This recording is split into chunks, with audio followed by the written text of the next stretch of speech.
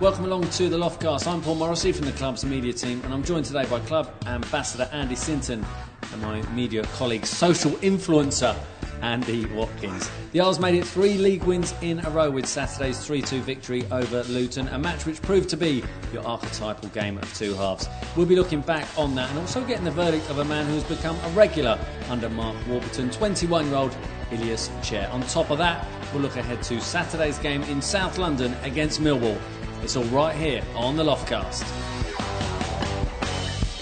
OK, well, looking back on that game, it was, quite the game, wasn't it? We'll go into more detail in a moment, but firstly, just generally since, it was, like I just said in the intro, the archetypal game of two halves. Certainly was. It was a brilliant game of football, actually. You know, a great advert for the Championship. We totally dominated the first 35 minutes. But they came in at the second half, so we really had to dig deep and find a way. Also a great advert for pacemakers, how everyone was feeling in the second half. But looking at the start, well, it was fantastic. It was one of those where you're just watching it and thinking, this is really, really incredible football. After 28 minutes, we're 3-0 up. We've hit the crossbar twice, and it was probably, well, it's the best opening of a game I've seen by QPR, and I really struggle to remember a time that was more dominant, opening 30 minutes. We were from the first whistle. We were outstanding the way we went about our business. Just come back off the international break, you're never sure what you're going to get. You know, players being away, the little break maybe interrupt you because we're going in on the back of 2 league wins. You know, Wigan and excellent performance up at Sheffield, so you're hoping, not quite sure, but to go in front after 3 minutes at home, big crowd in front of your own fans, great strike from Abere. Possibly the keeper might have done a little bit better, but that doesn't matter for us, but it was a great start. And from that moment, we just kept it going. Luton couldn't get out. Luton could not cope with the pace, the movement, the way we moved the ball. The tackling, the energy, the intensity, I'm using all these words, but that was there. It was absolutely outstanding first 30 minutes of football. How exciting is it to be a player that plays in that situation where all the flicks are coming off? Almost doing it a disservice. It wasn't about all the fancy flicks coming off. It was just about the nature of the play. How enjoyable is it as a player when you're out there and you are so dominant as a team? That's what you. I'll take you back to Old Trafford. I tell you what, it wasn't as good as that. I'm privileged to be at the training ground a few times, and I see some of the stuff the guys are working with Mark and his staff. And it was, he loves to dominate the ball, but he really wants a high energy, intensity to the game, and we saw that. But full of confidence, the way we moved the ball, creating chance after chance after chance, and as I said, Luton. Decent side actually, but they just couldn't cope for 30 minutes or so. Just going away from the game for a moment, you mentioned you see some of the training sessions that are put on at Harlington by Mark Warburton. How does that compare to your time as a player? Do you see similarities in his approach, or is it quite a modern approach to how he coaches? Well, obviously it is a modern approach because you have to move with the times and the game evolves, the game changes. But Mark, I think from day one, been really, really impressed with him. His positiveness comes shining through no matter who you're talking to, whether it's players, behind the scenes, off the field. Really, really well organised. Usually one of the first ones, if not the first one at the training ground. He's prepared, he knows what he's doing in 2-3 weeks' time, but he'll tweak that. So I know we're only 7 games into the season, but I can't give him enough credit at the moment. And everything was going so swimmingly well, and you think it just wouldn't be QPR for this just to play out over the course of 90 minutes. And just before half-time, what a mistake at the back, and suddenly Luton are, well, in theory you think they're not back in it because we're still 2 goals to the good, but that goal just before half-time from Harry Cornick, it changed the feel in the stadium. You've gone from three stands all enjoying it to suddenly been muted, and the away stand was suddenly full of voice. Even though we were 2 goals to the good, it completely changed the feel of the game, didn't it? Yeah, it was bizarre because we were so dominant that half an hour. It could have been. I know sometimes you say it and you kind of exaggerate, but it wouldn't have been an exaggeration to say we could have been 5 or 6-0 up at half time. It was just relentless, sort of. You know, I was trying to keep up with tweeting all the chances, hitting the crossbar. Like Kabira was just everywhere, and it was a great save to deny him the tip onto the crossbar. Yeah, what a save! You know, I think he hits that one scores with his right foot from 25 yards. He shifts the second one onto his left foot and hits it even better. And it was a hell of a save because I think it was actually slightly behind the goalkeeper when he got his touch on it. But yeah, I agree with Watto. Ebere in that opening 30 minutes was pretty much unplayable. I mean, that would have been some hat-trick. Right foot from 25 yards, left foot from 25 yards, and then the back of his head. Yeah. But the goal changed it, didn't it? Yeah, completely. It was weird because you'd gone from everyone sort of purring about how well we're playing and, you know, this is going to be a brilliant afternoon. You know, we're 3-0 up. We're coasting, but we're not even coasting because we're not taking our foot off the pedal. We're just going at them again and again and again. And then suddenly, from nowhere... obviously the mistake at the back, and they've got this goal that, you know, from absolutely nothing. So you're not thinking, oh, okay, Luton are, you know, they're sort of carved us open. No, exactly. And then obviously just at the end of the first half, suddenly, you could tell that, you know, the mood in the stadium had changed, and suddenly towards the end of the half, they had a couple of sort of half chances, and you're thinking, right, let's just get through to half time at 3-1, and you're kind of going in at half time. It was a strange one because you thought that you'd be going in at half-time thinking 3-0, wow, what a first half. And instead you're thinking, right, the next goal is really important in this one. I was thinking, let's just get the fourth because they've not really had anything. Let's just get the fourth goal, kill it off. And then obviously as it happened, the worst thing happened was that they got that goal right at the start of the second half, and it was a completely different game to, I think, what everyone was expecting when it was half an hour in and thinking, well, this could be absolutely anything.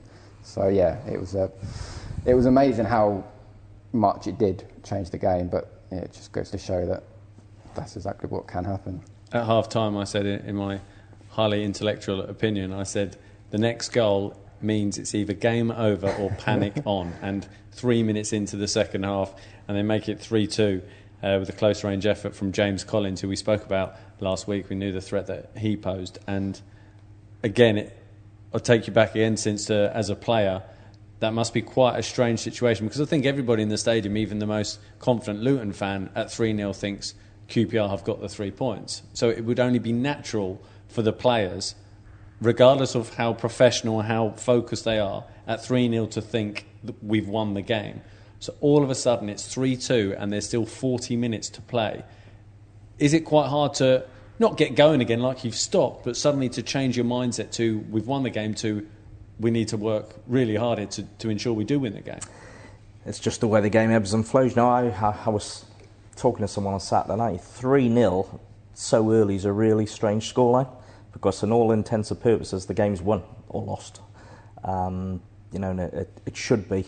But once that first one goes in and we gift them it, there's a feeling that you think, you know what, if they get the next one, we've got game on here. And a little bit of apprehension can set in, and I sensed a little bit in the second half, just a little bit of nervousness around the stadium, transmitting to the players, because you've had the game won. Then you're in danger. You've almost got to win it again. You're in danger of throwing it away, and it would have been, listen, if we hadn't have won the game after that first 40 minutes of football, it would have been a travesty, but just shows you the game's never over. One mistake can tip the balance to the opposition's favour, and but yeah, we saw through, and it was a really, really good win. On the flip side of that, if you were on the Luton team and you're 3-0 down and suddenly it's 3-2, there must be such an extra spring in your step if you're in that scenario. Well, first of all, a 3-0, the way the game was going, Luton. It was almost, you're thinking damage limitation if you're of a Luton They're persuasion. probably just trying to get some sort of foothold in the game, which we, credit to us, and the way we were playing didn't allow them to. It was relentless, it was wave after wave after wave. But that was probably the disappointing thing about the mistake that leads to their game. It just gives them a glimmer. It gives them that little foothold.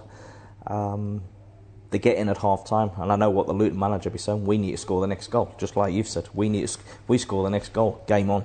This place will get nervous. This place will get apprehensive, and it did a little bit. But credit to Luton. You know, they also in the second half they got the early goal, but they changed the way they played. I think they denied us the spaces that we were so good at utilising in the first half. But, you know, you hear me saying time and time again on commentary, you know, goals change games. Goals change your persona of the players on the pitch. They change the mood in the stadium, and it can flip. And from totally dominant, we had to really dig deep to earn a valuable win. Yeah, and thankfully we did do that. Watto, from a social media perspective, what was the reaction like after the game? I mean, after similar to what was going on the game, because during the first half, all I could see was, you know, the tweets coming in about people saying they hadn't seen, like you were saying, seen such a dominant first half in the style of football that we were playing. And then it was the second half was, typical QPR, you know, we can't ever do it the easy way, you know, it'd only be QPR to try our best to throw it away now. And I think it was a strange one afterwards. I think everyone was obviously overriding feeling of relief, and the fact that, as Sint said, you know, it would have been a travesty if we hadn't won that game, considering how well we played in that first 35 minutes. So it was a combination of A, brilliant first half, B, disappointing that in the end, you know, we've had to dig so deep to actually win the game. But credit was given to, you know, the guys at the back, especially for the pressure that they came under, as Luton, you know, suddenly from nowhere were obviously piling it on late on, and we were sort of hanging on for dear life. So, you know, credit to the team that, you know, for seeing it out in the end. And yeah, just one of those that I think the fans like us were looking forward to enjoying a nice, comfortable afternoon, which in the end it was far from. Since how do you think Luton will get on this season? They've had a mixed start following their promotion from League One, 7 points from their opening 7 games. I think they'll be okay with what they've got. Sometimes when you play a newly promoted team very early in the season, it's always a difficult game because they're coming to you on the back of, you know, winning the league or gaining promotion, and that carries them through, and they get to a point where it starts to get a little bit more difficult for them. But now they've got some good players. Now, we mentioned James Collins last week. He was relatively quiet on Saturday in terms of chances, but he's always going to score goals. And if you look what else they've got on this side, so I think they'll be okay. And it's a club that's gone through some really tough times in recent years, and they're back in the league playing against us. But I think they'll be absolutely fine. So at what stage do you start to look at the league table? I think you look at it all the time, because you have a look where you are, you have a look at who you might have beat and where they are, and you try to get a gauge of, you know, how things are going. Realistically, I don't really think the league table pans out true reflecting. There's always someone that backs the trend at either end of the table. But I think you look after about 10 games, that's normally a yardstick of where you're at. So what are we? We're sitting 7th after 7 games. Give us another couple of games, see where we are. Then, as I say, made a really, really good start. Credit to Mark, credit to everyone at the club for what they've done during the summer. You know, it's a strange summer, difficult summer, which we've talked about. A lot of comings and a lot of goings, But credit to Mark, his staff, and the players for the way they bedded down, implemented the style of playing. And it's really enjoyable to watch. It really is enjoyable to watch. 13 points from our opening 7 games, so I think it's fair to say that's exceeded most expectations, and that's not been rude. But at the start of the season, obviously last year we finished 19th in the table. In the summer there was huge transition, a number of players out, number of players in. Obviously Luke Freeman, who was pivotal to scoring goals or creating goals last season, he leaves to go to Sheffield United in the Premier League, and the question marks about who's going to create our goals, who's going to score our goals. Obviously Matt Smith got his fair share of goals for us. He moved on to Millwall, so there was that almost uncertainty about how we would start the season. So it's certainly been a very encouraging start. Yeah, as you say, I think certainly from the outside, and I think if you asked the bookies at the start of the season, we were certainly tipped to be down towards the bottom. And obviously we're only 7 games in. It's very early days, but I think people were thinking of all, as you mentioned, the likes of Luke Freeman leaving, who was, the sort of standout performer last season, and so people were thinking, well, without him, where are we going to create the goals? Where are we going to score the goals? And now we've got the front 4, as we saw on Saturday, with Abira, Ilias, Jordan, and Naki up front. Suddenly you're thinking, well, we've got threats suddenly all over the place. So it's very early days, but certainly encouraging. And I think more so than the points that we've got on the board, just the style of play that we're seeing now, and it's so enjoyable to watch. And as the games, the couple of games that we have lost, they were games that we were well in and could have gone either way. So it's not even like, okay, well, we've played Bristol City and Swansea, who are clearly far and away above us. Because on the day, the Bristol City game, but for a mistake and their goal out of nothing, we could easily have got something there. So. And Swansea at 1-1, it looked like there was only going to be one winner. Yeah, so the points tally is encouraging, but I think more so the style of play that we've got and the options that we've got. And I think on Saturday we looked at the bench and you thought, flipping it, there's players on the bench that it's a very strong bench now. So considering all the changes over the summer, it's obviously Mark's done a very, very good job, and long may it continue. You mentioned Mark Warburton's style of play, and he has got a set style of play, but he's also got variety in how that style of play is put on show, if you like. At the start of the season, it was more a 4-2-3-1, and interestingly, at half-time against Wigan, he switched, when we were 1-0 down, he switched it to 3 at the back, and then obviously went on to beat Wigan 3-1, and he's stuck with that formation to date.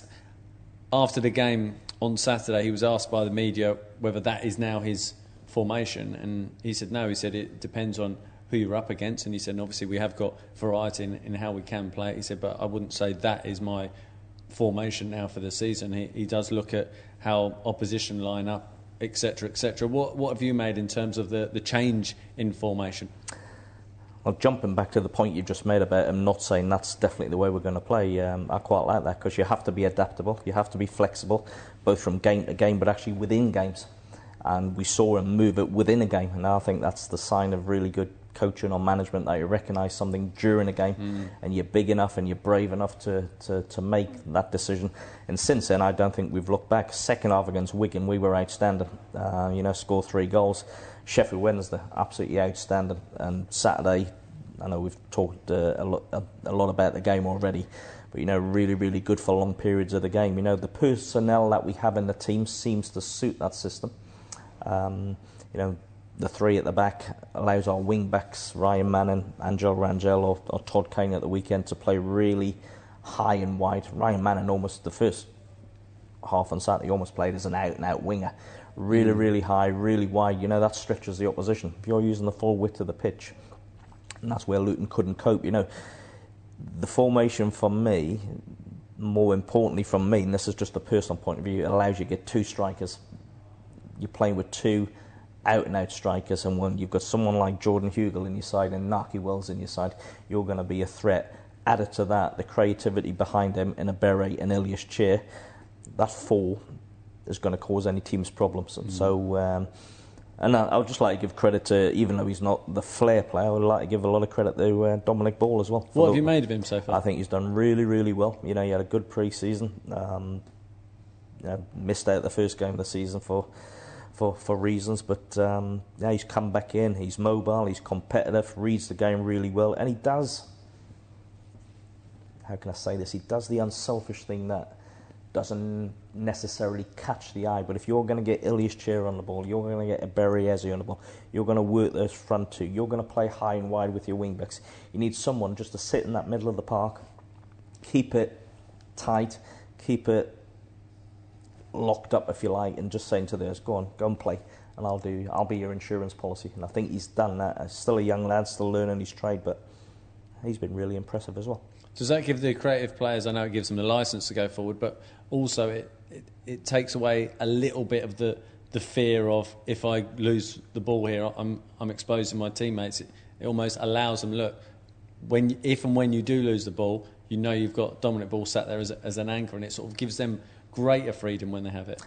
100%. Well, but going back to the three at the back, you've got your three defenders and you've got Dominic sitting in front. Your wing backs are high, so if teams do break on you, one of your outside centre back can get across and Dominic can just fill in, or Dominic can be the first one across into where your wing backs left the space. So it's working really, really well. So again, credit the Mark. He saw something in that Wigan Athletic game, and what was it, 3 wins in a row? 3 wins in a row is right in the league. And Watto, Ilias Chair, he's certainly started the season very well under Mark Warburton. Yeah, I mean, nothing that we didn't know that Ilias could do. Obviously, we've seen sort of flashes of it over the last couple of seasons, probably in the League Cup more than anything, and then obviously he's been out on loan. And you know, with Stevenage last season was making all the headlines with his ridiculous goals from 30, 40, 50 yards. But you know, and it's been great that the last few games in particular when he's been starting the games, and he just looks so sort of accomplished and composed on the ball, like he's been playing in the Championship for years. And you know, again on Saturday with him and Abire linking up so well, and you know, just the unpredictability, I guess, of the opposition of what they're going to do, and you can see the defenders. You know, and Ilias is there jinking one way. Is he going to pass it? Is he going to cross it? Is he going to have a shot? So yeah, he's been really good. Great to have him back here, and obviously I think we'll see a lot more of him and Abire. And you, of course, as part of your role, you cover the under-23s regularly, and over the last couple of years, Ilias has featured at that level before he went out on loan to Stevenage last season. Aside from his abilities as a player, what's he like as a person? Funny enough, it's very when you speak to him, as you say, sort of an old head on young shoulders. I remember speaking to him, I think, after he made his debut, his first team debut, and you know, it wasn't like yes, I've kind of made it. You know, it was well, yeah, this is just, you know, this is what I'm here to do. I want to be playing in the first team. So, you know, sometimes, you know, kids they make their debut and it's like a big celebration, and I think it was testament to Ilias that it was just like, well, yeah, no, obviously it's great to be.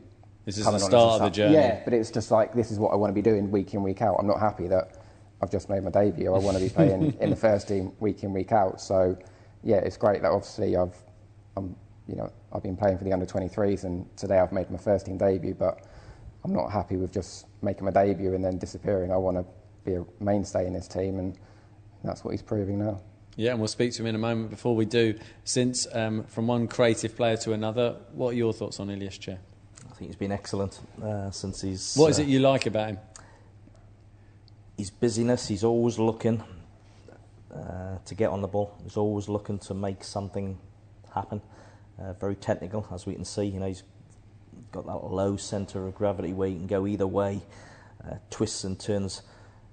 He actually sees passes that I don't think many other people see either. He played 2 on Saturday in between the centre back and the full back. There was one I didn't see it from my vantage point, you know. So he's got that in his locker, to coin a phrase, if you like. But now he's still learning, young boy, but he's a very, very good player. He's getting better all the time.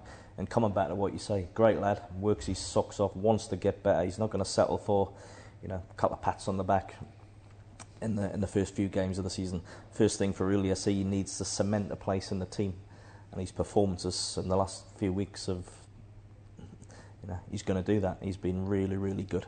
And obviously, you played at the very highest level in the Premier League, obviously for England. So I would imagine there are times when you're watching Championship football and you see certain passes that perhaps the player on the ball doesn't see, and frustration is probably the wrong word, but I can imagine you get, I wish you'd have seen that pass.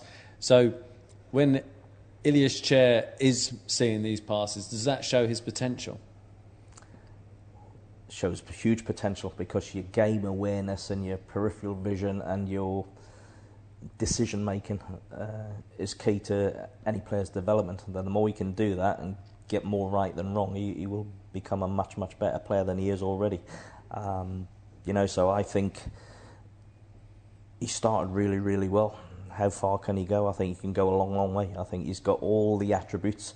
You know, he looks quicker this year. I'm sure he's not actually physically quicker, but that's probably the confidence that comes through that makes you look half a yard quicker, or we've seen him early in the season in the cup games. He played just off the front man. He can play 2 or 3 different roles, but I think the role he's playing at the minute and the licence that Mark has given him to go and get on the ball and be creative suits him down to the ground. But I'll also say he works his socks off for the team without the ball as well. And just before we catch up, and it's also worth mentioning that almost certainly, with the best will in the world, Ilias will go through a dip in form at some point this season as well. And that's where he needs to be encouraged, doesn't he? Because he is only 21 years old, and this is his first, potentially, hopefully, full season at championship level. That's going to be a natural thing for any young player. Being there myself, you have your ups, you have your games where things like you were doing a few weeks ago aren't coming off, not for the lack of trying. So you just need to be patient. Ilias needs to be patient with himself, because sometimes when things aren't going as well for you, you can try too hard. Mark will, and his coaching staff will recognise that and manage him properly and correctly. But the fans play a big part as well. The fans love to see these youngsters coming through, and for that we thank them, because any youngster likes to know that you got the fans on board, on side. But when he has a little dip in form, don't get too hard on yourself. I was giving him some advice. Don't get too hard on yourself. That'll come again. It might just be a little temporary blip. But going back to what we were saying, he's been, in the last few weeks, he's been, along with the rest of the team, he's been outstanding. He certainly has. Well, let's catch up now with Ilias Chair. Ilias, thanks very much for joining us on the Loftcast. Well, firstly, that Luton game, what was that like to be involved in? It was a very good game to be involved in, to be fair. Yeah. I think the first 30 minutes is the best football we've played as a squad, as a team. And after that, I think everyone got a little bit carried away, getting too easy, getting that extra touch in. And that's why they came back and made it a tough game at the end. But I think you got to get the positives out of it. We got the 3 points, and now up to next week. How enjoyable was it to be part of that? Like you said, the first half an hour was incredible to watch, where there just seems to be such an amazing understanding right through the team. Yeah, that first half an hour I felt like I was on the playground back in the day. Yeah, it was like he was so good playing the ball, 1-2 touch. No one is really like selfish, and everyone is moving the ball. It was just beautiful to play, and that's how we should play every game. And the second half was a very different challenge, particularly after they made it 3-2 right at the start of the second half. In terms of, obviously, you're a creative player, so the first half is what you're about. The second half it's an important part of your armoury as well. How did you find that, where you had to sort of dig in and protect the narrow lead? Well, to be fair, we saw we had some analysis, and still the second half we created some clear chances. It's not like, okay, we have not been that good because the first 30 minutes were that good, but the second half we created some chances, and we all know Jordan is going to bury them once on another day. So if he buries them once the game is finished, and then we talk about another game. But it is what it is. The second half, and we should score. We should be more clinical, and let's take it to the next game. As fans watching on, you're sort of looking towards the clock, how long's left, or into the last 5 minutes. As players, do you find yourself doing that, having a look to see how long's left when it's such a narrow lead? I couldn't watch the game. I was watching the clock. I couldn't watch the game. I was watching the clock. I remember when they had a free kick, and when Joe made that incredible save. Yeah. That was like, that wins your games. Although he made a mistake, fair play. Everyone got behind him, said no worries, and then look at the end. He had that save and basically gave him the 3 points. Yeah, and that's where it's important, particularly for a goalkeeper, if you do make a mistake, that you don't let it impact on the rest of your game, and he showed that, didn't he? Yeah, exactly. Joe's been magnificent this season. You got some, obviously the way we're trying to play, you have to take some risks, and Joe is the last man, so if he loses the ball, he's straight back in the net. But fair play to him, he's been incredible, and couldn't be more happy with someone like Joe. And for you, I mean, you've got to be tired. I mean, this time last week you were in Mali, and prior to that, the weekend you were in Marrakesh onto Mali. So you're in Mali on Tuesday night, and you fly back Wednesday, and then train Thursday, Friday, and then you're starting the game Saturday, and it's a game like that. Are you tired, or is that young adrenaline keeping you going? Nah, that young adrenaline keeps me going, to be fair. I keep going, I keep trying to give my best to the team. Obviously, I've been travelling a lot lately, but as well for QPR, it gives you like, you want to play as a youngster, you want to play every game, you want to give your best and show the fans, show the gaffer, show the staff, show the players that you're hungry to play every single game, and that's what I'm trying to do. And I think I've been successful this season, but the most important thing is consistency. Yourself, Beret, Naki, Jordan Hugel, there's a lot of goals and creativity in there. Wing backs bombing on, playing really high and adventurous. Yeah. How much work has gone into that free-flowing football that we've seen, certainly in the last 2.5 league games? Second half Wigan, up at Sheffield, where I thought you dominated the game and probably could have run out more comfortable winners. And as we said, certainly the first half Saturday. How much work's gone into that? Well, it's every day. It's day in, day out. We're working every day with the whole squad. It's not only us. It's you have a Bright, you have a Mide. Obviously, they are attacking players as well, so they will probably going to have a big impact as well. Yep. But as of us four, like that's in the attacking third, me, Ebbs, Jordan, and Naki. Yeah, we're trying to do our best. We're trying to create. We're trying to do what the gaffer asks us to do, and trying to execute. Sorry to butt in. Is that what the gaffer's asked? Does he say, you know, Ilias and Berry, I want you on the ball as much as you can. I want you to be our creative sparks, if you like. Is he giving you that license, that freedom to go and express yourself? Yeah, he does. He gives us that confidence as well. He gives us that confidence to just go and trying to create and always make smart decisions. It's not obviously you can give someone freedom to do whatever like he wants to create and stuff, but at the end of the day, it's about decisions. It's about winning games. So that's what really is the aim for us this year. Is okay, yeah, it's nice to be on the stat sheet and everything, but we have to work in terms of the team. So we have to capitalize everyone's potential, and you can see like Naki and Ebbs did wonderful against Luton. Then you had Jordan that did wonderful against Sheffield, and I try to do my part as well, and so does Don Ball sit in, so does the back five, well back three, and then the wing backs, unbelievable. So yeah, I couldn't be more proud. Looks like you're a really cohesive unit, and that's what I was asking. How much work have you done now? Because it's clicking, it's working, it's exciting. But there's two sides to the game, isn't there? There's with the ball, without the ball, as you've just touched on, and you work very, very hard as a group, as a team. Without the ball. Yeah, there's to be fair, like I said before, week in, week out, we work every single day, and it's not only with the ball, like you said, it's also off the ball, and that's the, like, believe it or not, but that's probably the most important thing in football. Without the ball, not getting goal, like not letting goals in. If you don't let a goal in, at least you'll come off the pitch with 1 point. Mm-hmm. So. Yeah, so that's the whole point. So we're trying to, even though we didn't have a clean sheet yet, we're trying to have that clean sheet, and we're trying to work as hard as possible, and then explore ourselves in the final third. And he's working you hard as well, because we're speaking to you now at 4:00 on a Monday afternoon, and okay, for normal industries 9 to 5 is the norm, but for football it's not unusual for players' days to finish at 1:30. But here we are at 4:00. You've just been in an analysis meeting as well, so he is working you very hard during the week and the lead up to those Saturdays as well. Yeah, it's working us very hard, but I think if you want to be successful in life, you have to work hard. No matter who you are, if you're a football player, if you're just working on a daily basis, if you see the staff as well, the staff is probably like longer at the training ground, working harder than everyone else. If you see what the analysis guys do to prepare every week, like now Millwall, they have to prepare it as well. So I think it's just like the whole club is working, and I think this year can be a very successful year if everyone looks in the right direction.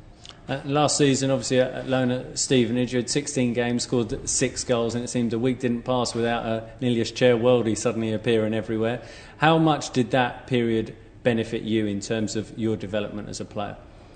Benefit me a lot, really, because I wasn't really sure to go on loan. I wasn't really sure. I said, League 2, is it my football? Because I like to play and I like to keep the ball ticking, and I wasn't really sure. And then experienced players like Angel, they came to me, Naki came to me, and they said, listen, no matter what, you will always be that good player. You will always be that good player. But I think it's best for you to go out now and have that experience to play for at least 3 months, week in, week out. Men's football is different. It's different when you play for something. When you play for 3 points, it's different than on the 23s when you play for nothing. So it's been really, really good, that loan spell, and gave me confidence as well. I'm already a confident guy, but that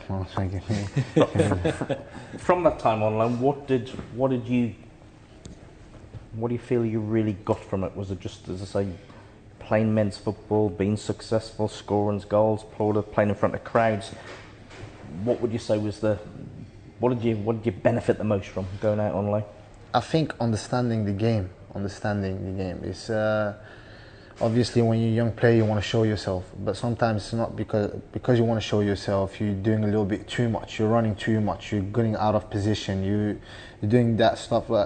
I know I have not that experience like some players have in the squad, but that is actually true. Experience is a very, very important part in football. So yeah, it's just like that understanding of the game. I know I scored goals and I know I assisted and everything, but for me the best part was understanding the game, and that was for me very, very beneficial. And looking at it this season, you came on at half-time against Swansea when we were we're battling obviously for all 3 points, and since then you've started every game since you were introduced at that point. When you look at it now, do you feel that your confidence is growing all the time? Yeah, my confidence is growing all the time. Like I said before, I'm a very confident guy. I believe in myself. I fancy myself against anyone. I'm proud to say that as well. But after that Swansea game, I've been starting every week, and I feel like every week I get that little extra strength. I don't know how to say it, but it's once you're on the pitch, you feel more comfortable every week in, week out. You feel more comfortable, and I think it will only get better. It will only get better, and I can't wait to the next game. Can't wait. And since as a fellow creative player, obviously played at the highest level, that mindset of I fancy myself against anyone, is that something that you have to have, particularly in your style? I like that. It's not there's a difference of being confident and disrespectful or arrogant. I think you need a little bit of arrogance, but that's... Listen, Ilias, and from what I've seen, he's very confident in his own ability. I think if you go on the pitch with that type of mindset, I was never fazed who I was playing against. I probably was towards the end of my career, to be honest. When I was his age, just used to go and play, and I could be playing up against an experienced guy who's played 400 games in the Premier League, in international. That wouldn't bother me because I would back my own ability. Yeah, exactly, and that's what I feel. And it's not to be... I'm not being cocky or something. I'm just being belief. Yeah, that belief in me, and I think you need that belief as well for the future. You do. I think you need that belief. If you don't have that belief, you can see people crumble in big moments, and I want to rise in the big moments. That's my whole thing. So yeah, I'm just trying to keep doing my best. The QPR fans love the creative players. Obviously, you've seen it more recently with Abire and with yourself. How much do you enjoy playing in front of the fans? Oh, incredible! I can't be more proud of our fans. To be fair, every week they've been there. Cup games, they've been there. They've been supporting us. We all know we have a young team. It's not always easy to support the young players, and they're always supporting us. And I'm really glad that we have that fan base that is really supporting the young players and pushing young players to play and always being happy for them. So I really enjoy them. And QPR fans, when they speak to you, do they talk to you about a certain other Moroccan player that was around these parts? Yeah, they do. They definitely do. I saw that other Moroccan player in Marrakesh, and well, I can tell you, I don't think he's changed. He's the same. He's the same. Well, he lost a few pounds, but that's Well, Adel Taarabt is 30 now, so I'm guessing you would have been 12 or 13 when he was at QPR and doing what he did. Were you aware of Adel Taarabt at QPR back then?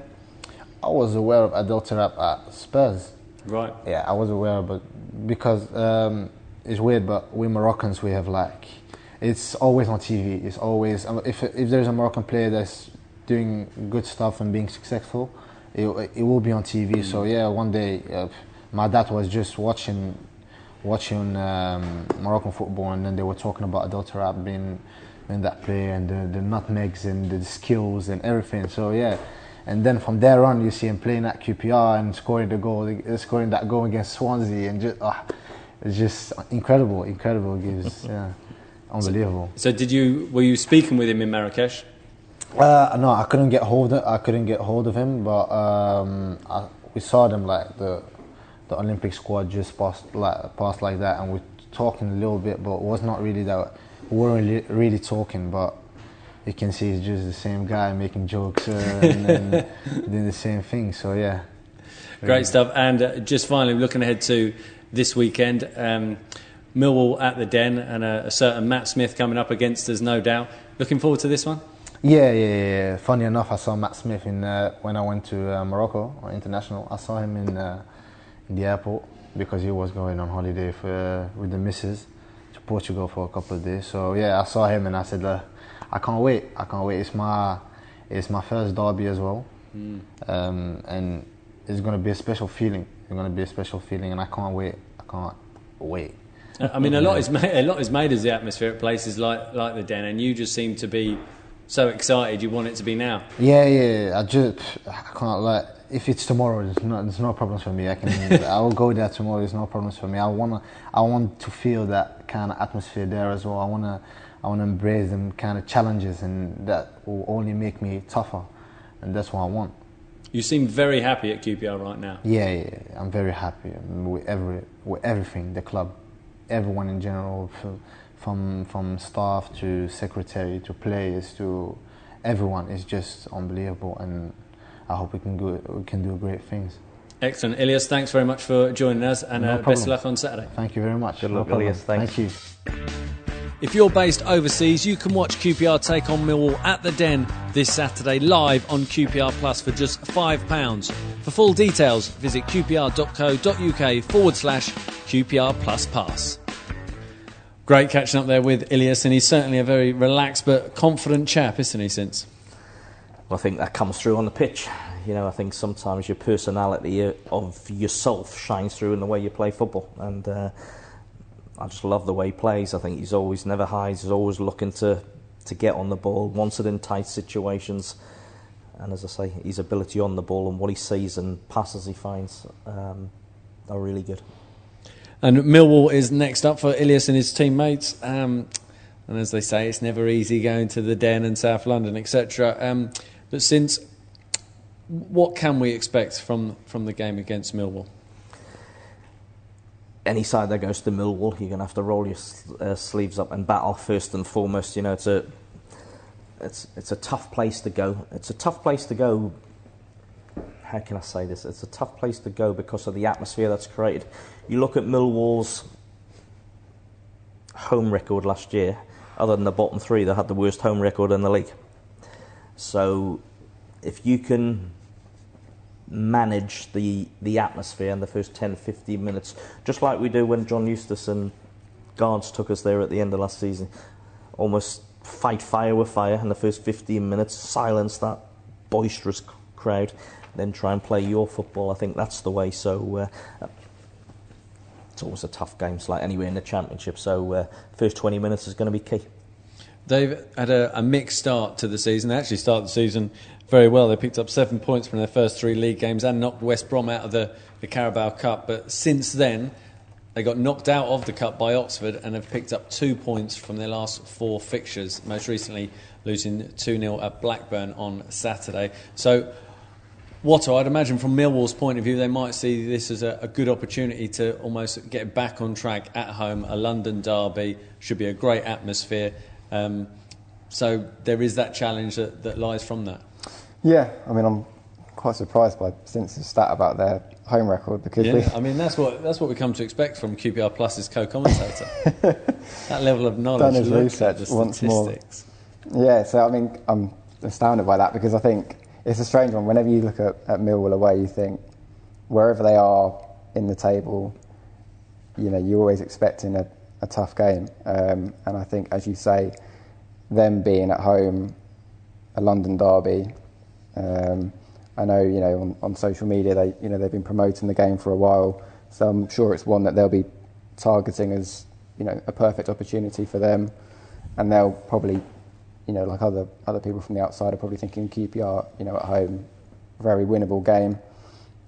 So yeah, from their point of view, having lost at the weekend, they'll be thinking, right, this is our chance to get back on track. And when we play against a former player, you always fear they're going to score, and when it's against a former striker, it seems almost inevitable. Matt Smith, again, I suppose like the team, started very well from a goal-scoring point of view. He scored twice for them early on. He was on the bench at Ewood Park, having started the previous 2 fixtures, but I would imagine Matt Smith will be desperate to start against QPR this weekend. You'd imagine so, yeah. He's already been on Twitter having a bit of a joke with the BRA after his trying to outdo his little skill at the weekend. So yeah, undoubtedly Matt will be looking at this one, keen to play his part, and obviously we know what Matt Smith is all about. You know, he was brilliant for us during his time here, and yeah, as you say, he seemed to start the season really well with Millwall, and he seems to be a perfect fit for them. And since coming to you, of course, head of the game, done all your research for QPR Plus co-commentary duties. Where does Millwall's big threat lie? With someone like Matt Smith, if he does play, I know he didn't play at the weekend, Buvarsson, you know, got goals at various places where he's been. I like the wide player, tend to look at them for obvious reasons. Jed Wallace, I think, is a really good player, direct. He's already got a couple of goals, but so he'll be a threat. But if you look at their 7 games, they've only scored 5. They haven't scored more than 1 in a game yet, so I don't think they're going to make the pitch really, really big and wide open for us to play. They're going to really get in amongst us and stop us playing, and maybe look at set plays, etc., etc. But that's them. You know, we respect Millwall like any team in the division. You know, it's going to be a really, really tough game, but I always like to come back to us. If we can continue in the manner that we've been over the last few weeks, if we're right, we get through that first 15-20 minutes, you know, silence the crowd, I'm positive we can go and get a positive result. And when I say a positive result, I mean a win. Mark Warburton's approach is very much possession-based football, and you would think as well, if we are able to do that on Saturday, just by us having the possession in that early period, that could silence the crowd as well, not to give them too much to get behind. Well, I think, you know, if I'm looking at the game and if you're saying to me how do I perceive the game, I think we're going to have the lion's share possession. I think Millwall will probably let us have it at the back. Once we get in and around the halfway line, I think that's when they'll look to really shut down quickly and close down and put their foot in and make things tough for us, you know. But it's just about us, you know, playing with that confidence, playing with that ability that we've got, moving the ball quickly and being patient as well, waiting for the right openings. I've already said it's not going to be easy, but we're in really, really good form at the minute. We certainly are, and hopefully we can continue that this coming Saturday at Millwall. Thanks for joining us on the Loftcast. We'll be back next week to reflect on that game at the Den and as well preview our home fixture with West Brom.